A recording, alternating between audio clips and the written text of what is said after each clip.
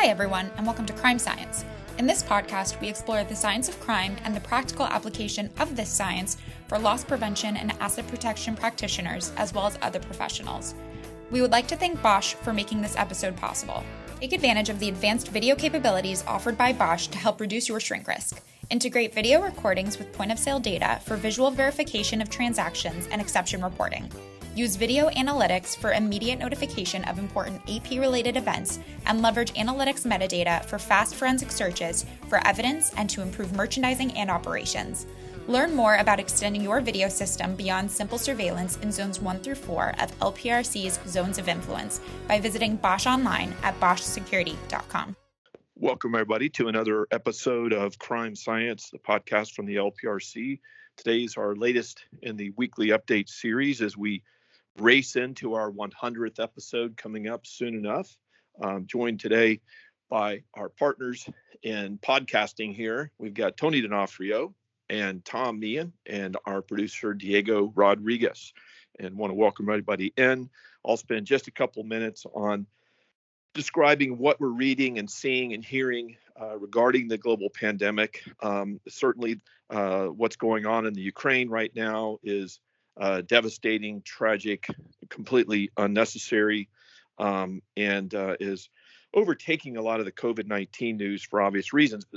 But as I'm sure Tony can touch on a little bit, presenting other unique challenges. And I don't think we want to, in any way, shape, or form, or intend to downplay the horror of having your country invaded and your people murdered in their homes and in the street and beyond. So that's not what our intent is today, but also to frame it up and put it in context for us all trying to work on much better protection and safeguarding of people, in addition to good commerce and trade. And we can see, by the way, the critical role that at least the countries around the world think so far that trade plays in the not just the economic health, but the physical health of people, individuals, and economies, and in trying to strangle back this Putin character and his regime and what they're doing, and see if that might trigger something with the people in Russia who are oppressed by these guys. So going over to the pandemic, we continue to follow therapy and vaccine development.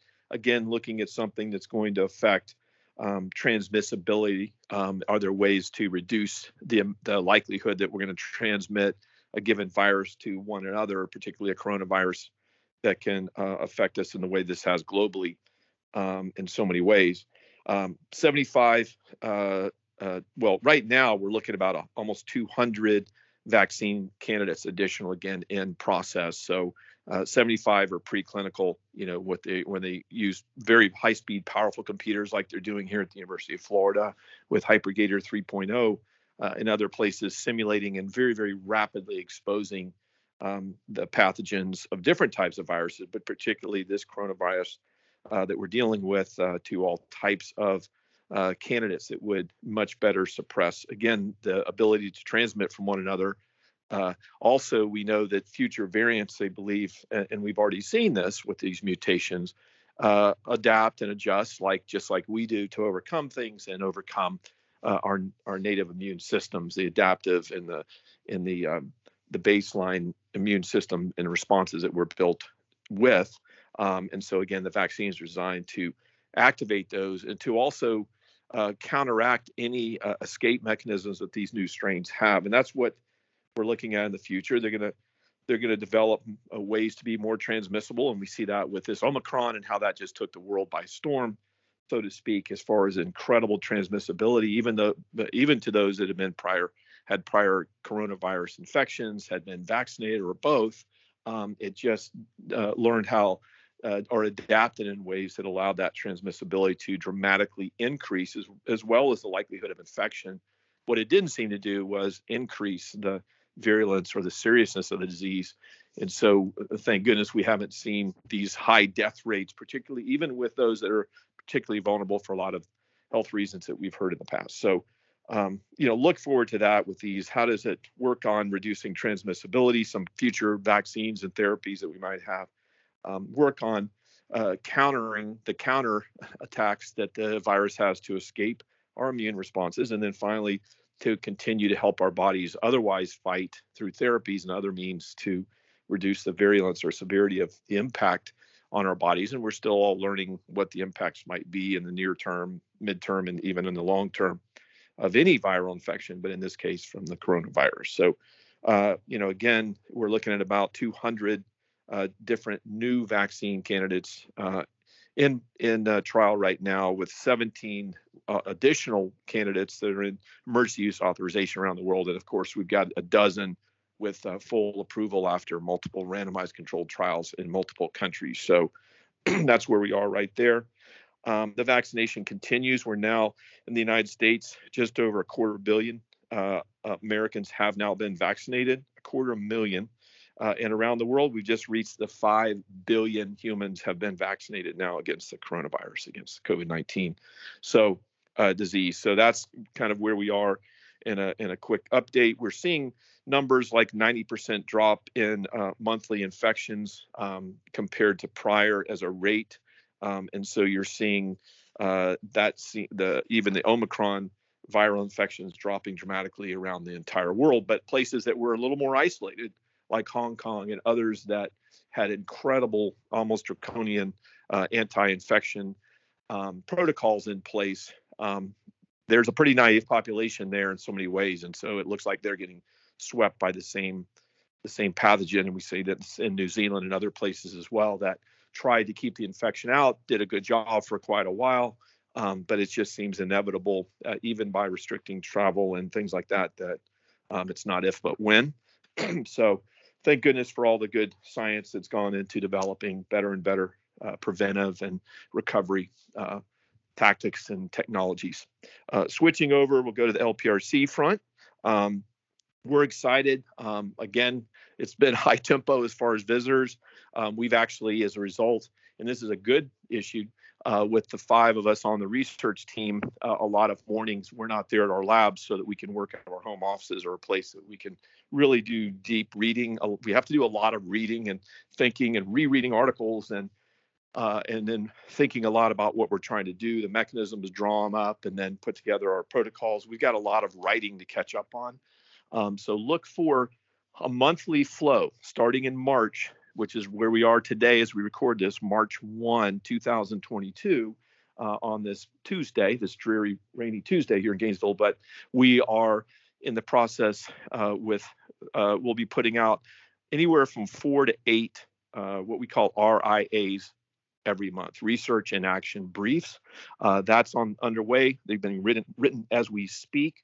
But because of all the visitors into our labs, and we welcome that, we invite you all to come in, spend time with us. But that's why our research team in the mornings particularly is rotating to get some of the deep thinking and research and writing done in the peace and quiet. And I know we all have our own ways to work. That's my preferred method too, is to get in there and dig in my home office. I can get a lot done. So but we do invite you in there. We're having technologies every week. We've got another technology going into today. We had 2 different technology companies in last week installing, in addition to the retailer visits coming by. I'm headed to Orlando this week to meet with a major retailer, one of our members, to do a lot of planning and store walks and things like that. So we're getting out and about and doing the strategic thinking, the tactical deployment, the testing and things that need to be done here. A little bit about some of our new researchers. We've got Dr. Sarah McFan, we've mentioned before. And she did just make it out of the Ukraine. She's only been out of there for 6 to 8 weeks now, and lucky to get out. And of course, sad and concerned for so many colleagues and friends that she made while there under DOJ and U.S. State Department contract doing crime analysis for the Ukrainian police.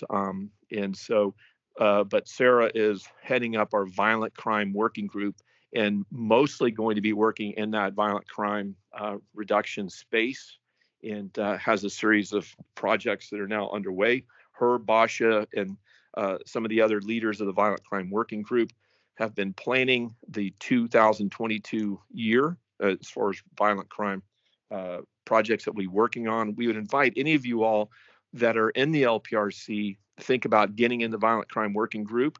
And we especially want you to think about becoming a co-leader. We have 6 to 8 co-leaders per working group to provide a lot of planning, insight, to be there if another one can't be there, provide that depth, that bench strength. It's not a heavy lift. It's a 30, 45-minute planning call every 30 days, and then it's another 50 to 60-minute call. In addition to that, planning and putting on a violent crime summit. This year will be in Philadelphia, Cap Index and others hosting. So stay tuned for that, what's going on. But a lot happening in that space we'll go over next week.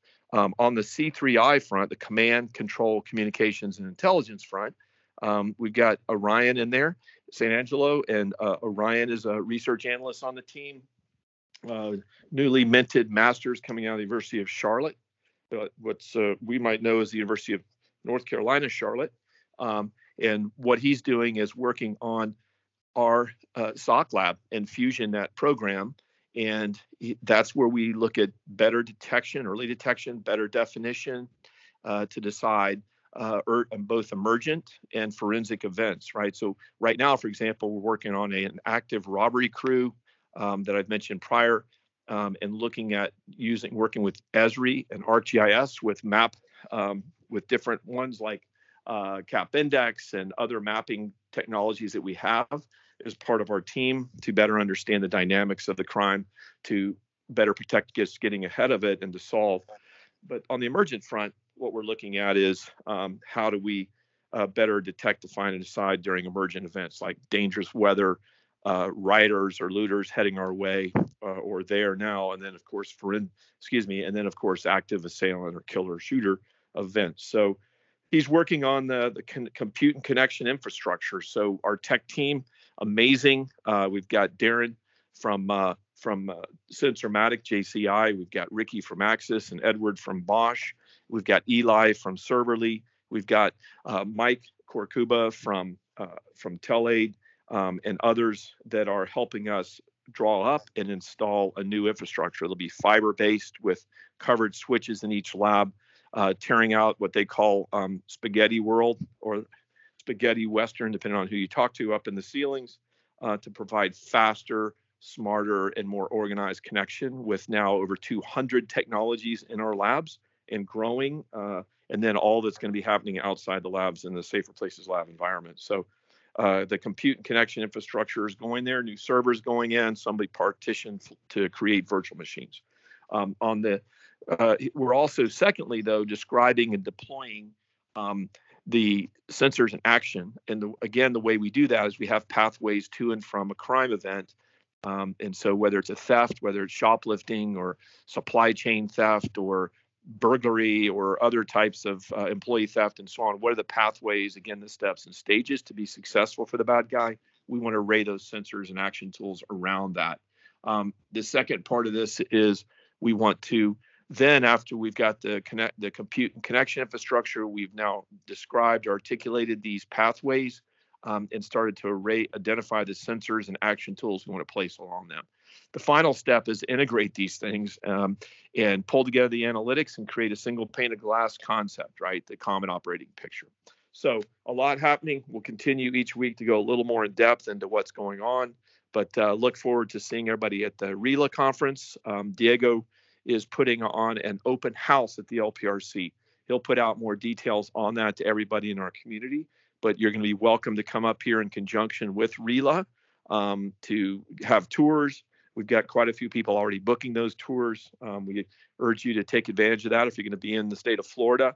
We're just 2 hours north, anywhere from an hour and 45 minutes to 2 hours and 15, depending on all the tourist traffic on the interstate and on the turnpike. But it's a pretty easy drive, especially with podcasts like Crime Science to listen to. So let me turn it over, if I might, to Tony D'Onofrio. And Tony, if you could take it away. Thank you very much, Reed, and good update on all the things that are happening at LPRC today. And in terms of providing more information on COVID, today I'm actually in Canada, where the restrictions have been lessened starting today, March 1st.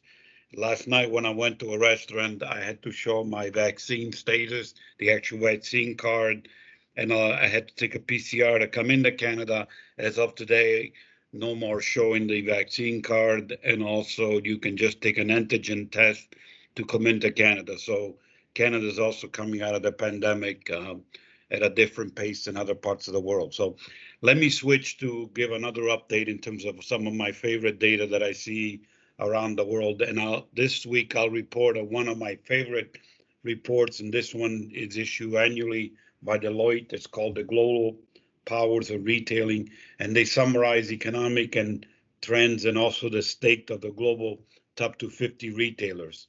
From the 2022 edition, we just came out. Let me start with a summary of the economic trends for the new year, as reported by Dr. Ira Kalish, who is Deloitte's chief global economist. In his own words, we entered 2022 with high inflation in the United States and Europe, continuing disruption of the supply chain, a shortage of labor in key markets, and a reversal of monetary policy in the United States and Europe. December 2021 and January 2022 experienced the worst outbreak in coronavirus infections with the Omicron variant since the start of the pandemic, and yet retailers have reason for optimism. Supply chain disruption is likely to abate. Dr. Ira says that inflation is likely to recede. Major economies are likely to grow at a healthy pace in 2022, especially as consumers are flush with cash. And despite political tension between major countries, trade and cross-border investments continue apace, thereby allowing global retailers to continue to globalize. He then digs deeper in terms of some of the major trends in terms of inflation and supply chains. He reports that the high rates of inflation in the United States and Europe are due largely to supply chain disruptions, as evidenced by large price increases of goods, but not for services. There are indications that supply chain disruptions may have peaked and will soon abate. Consumer spending on goods is lessening. Industrial production in East Asia is soaring due partly to increased availability of inputs such as semiconductors. If supply chains revert to normal in the next 12 to 18 months, the rate of inflation should decline sharply. On labor markets in the United States and also in other countries, labor force participation is down and businesses face labor shortages.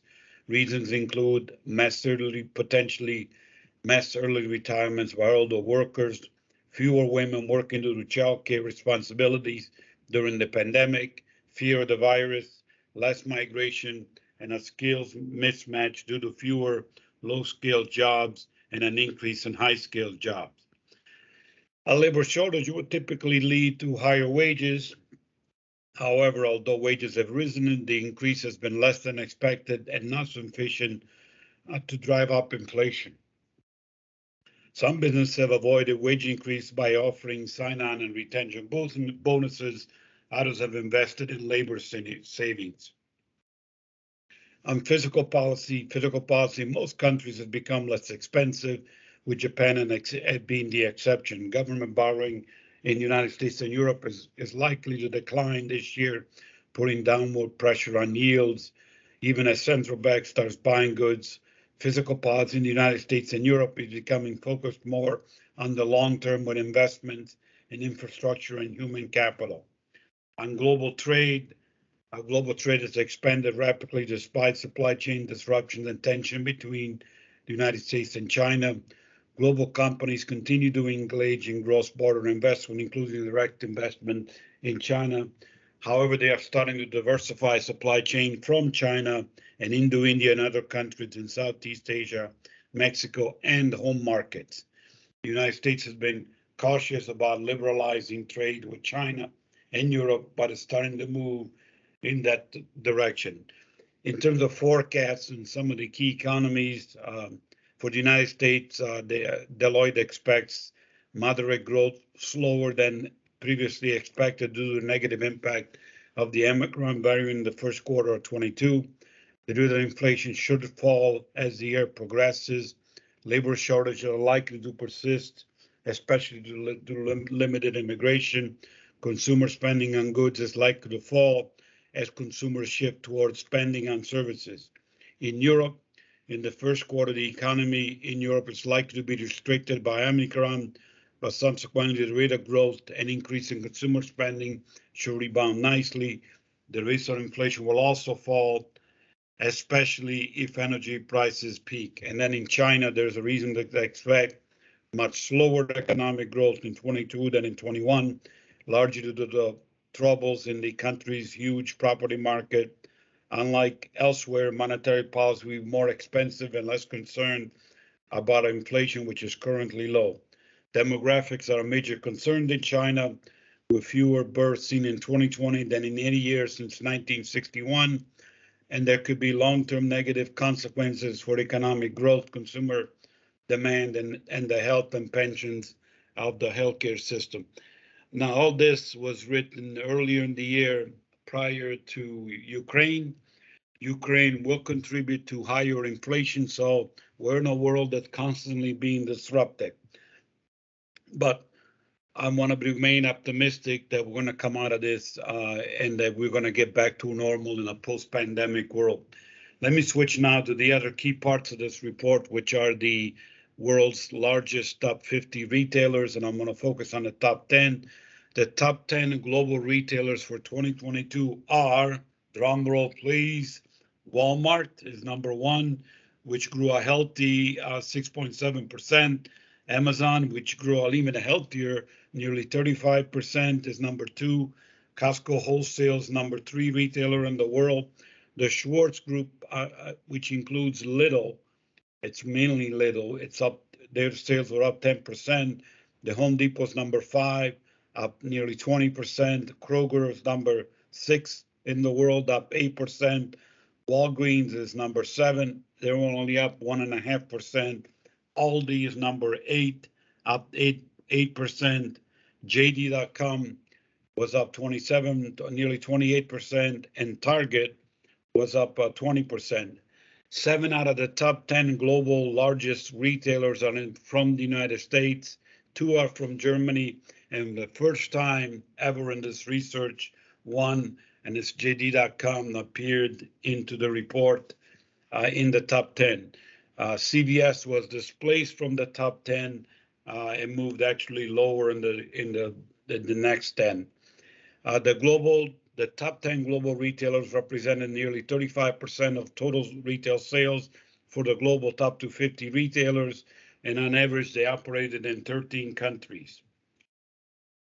In 2020, which is when this research was done, in the fiscal year 2020, COVID-19 helped fuel growth at a faster pace than the previous year. E-commerce specialists saw strong growth. The total revenue for the top 250 global retailer was $5.1 trillion, an increase of 5.2%. But not everybody had a higher year. 69 out of the top 250 actually had lower sales, and which was actually 14 more than the previous year.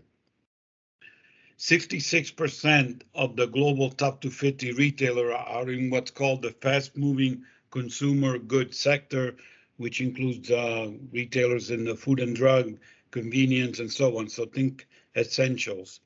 Apparel and accessories, which we think a lot of, only represent 7% of the global top 250 retailers' revenue. Then hard lines is about 21%, that would be the Lowe's and the Home Depots, and diversified 5%. And then this report also highlights who are the fastest growing retailers. And interesting to see that 11 of the fastest growing retailers were actually in the United States, followed by China and Russia, which had 5 each. The top 3 fastest growing retailers in the 5 years between fiscal year 2015 and fiscal year 2020 were Coupang from South Korea, Reliance Retail from India, and Wayfair from the United States. So all this data tells you that retail is vibrant around the world, but it's got risk. So you heard Russia a couple times here in this discussion, and Russia, with what's happening in Ukraine, is adding more risk to inflation and even to retail. But stay tuned to these podcasts and to the Loss Prevention Research Council in terms of where we go next. And with that, let me turn it over to Tom. Well, thank you, Tony, and thank you, Reed. As always, great insight, and that is a fantastic report. A couple different things. I'm going to move around a little bit, but first I wanted to talk about something that you mentioned when it first hit the news, which was the largest seizure in history, and I think it's global history. It's not just U.S. history, but $3.6 billion in stolen crypto coin.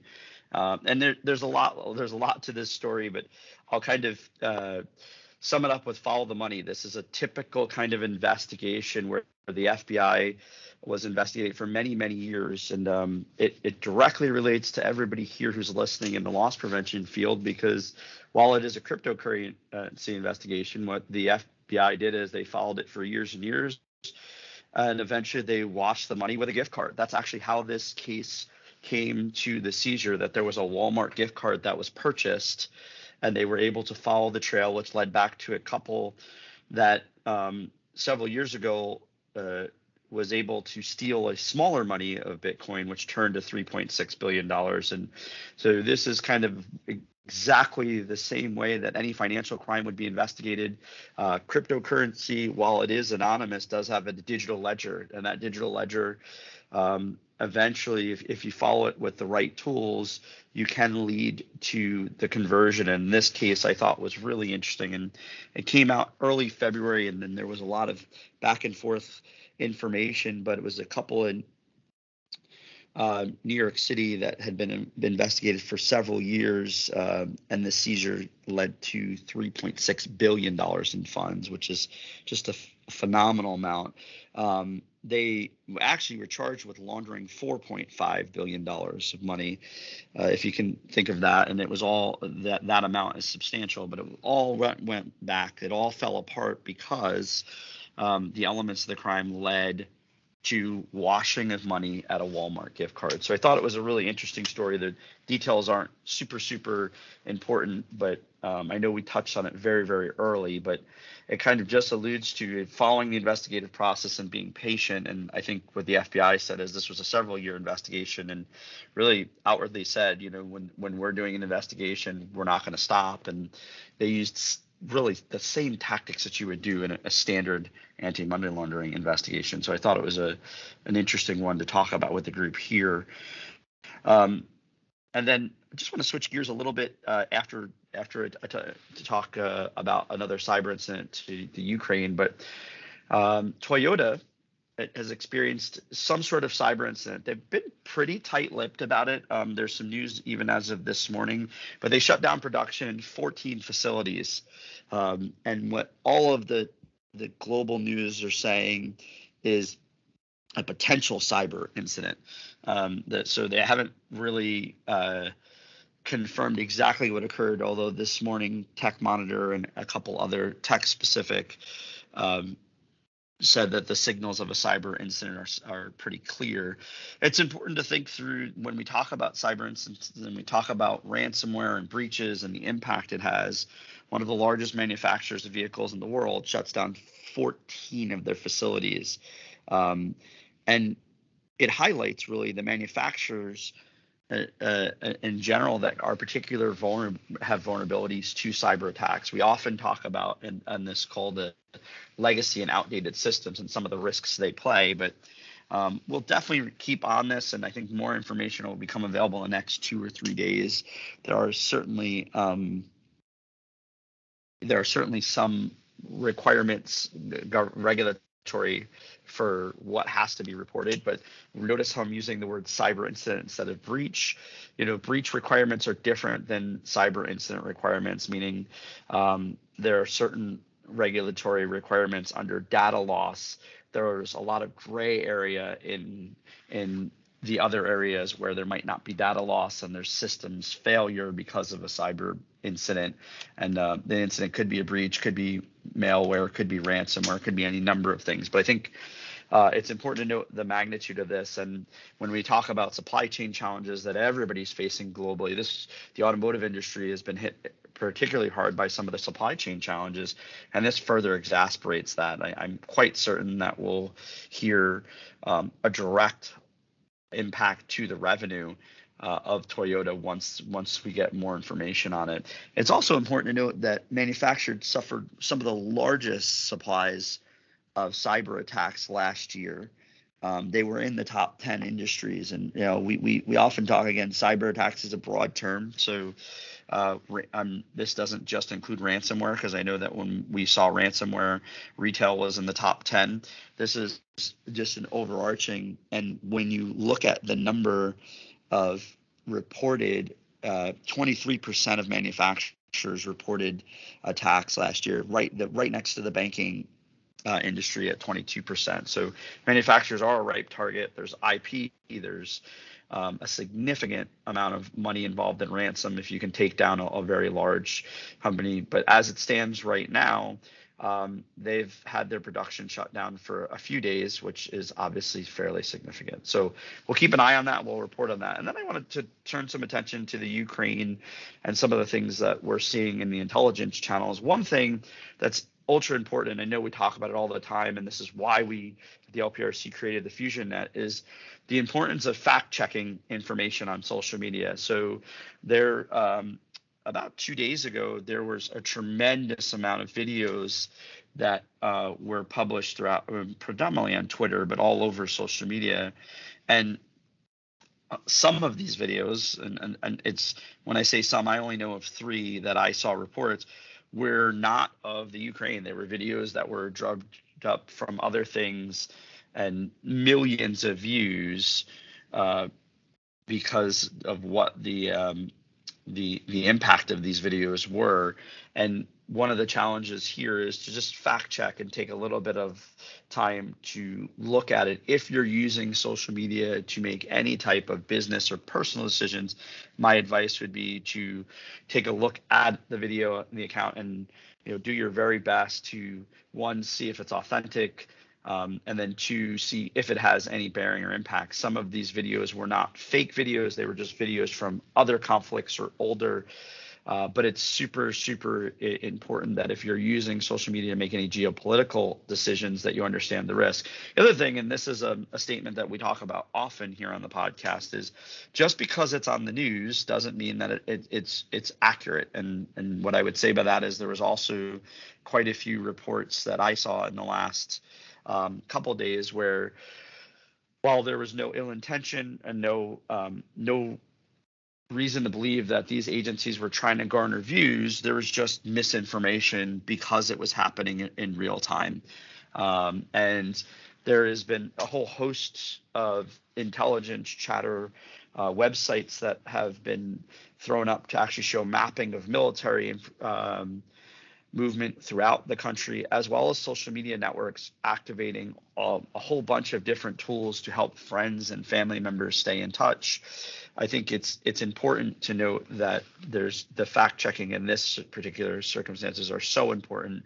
And because of the geopolitical climate, a lot of the information that is released in the media sometimes has missing elements.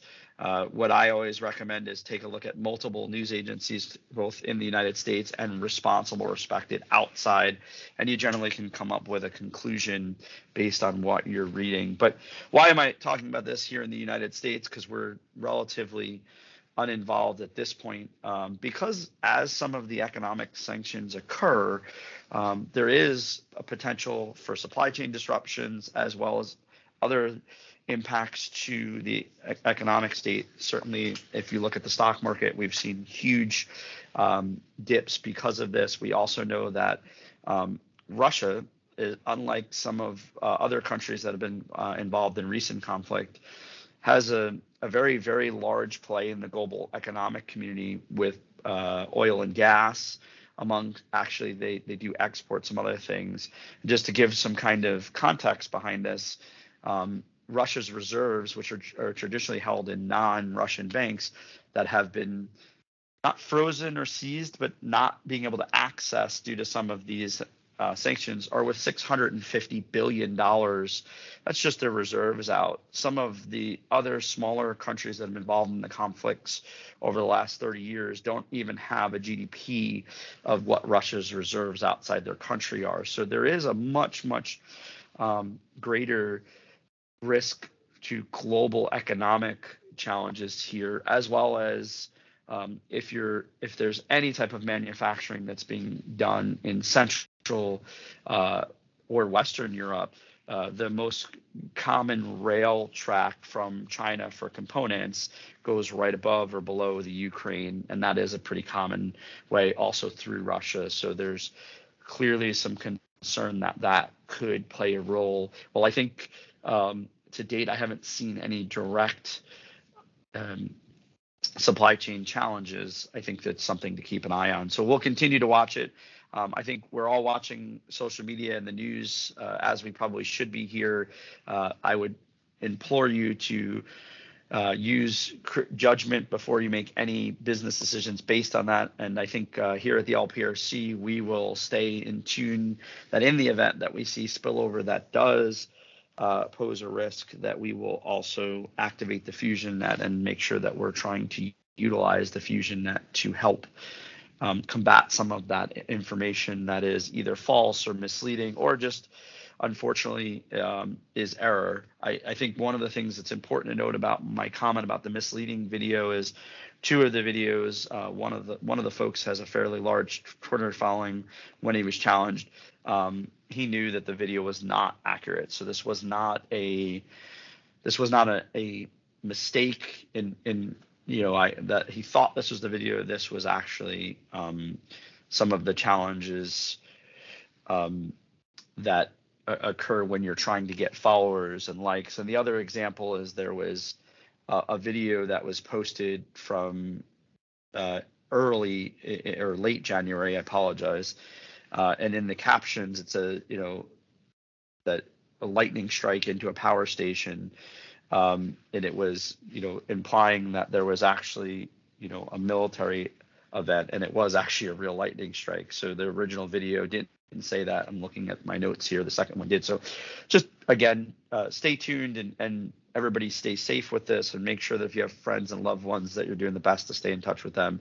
And then last, but certainly not least, I just think there was a lot of news last night on this.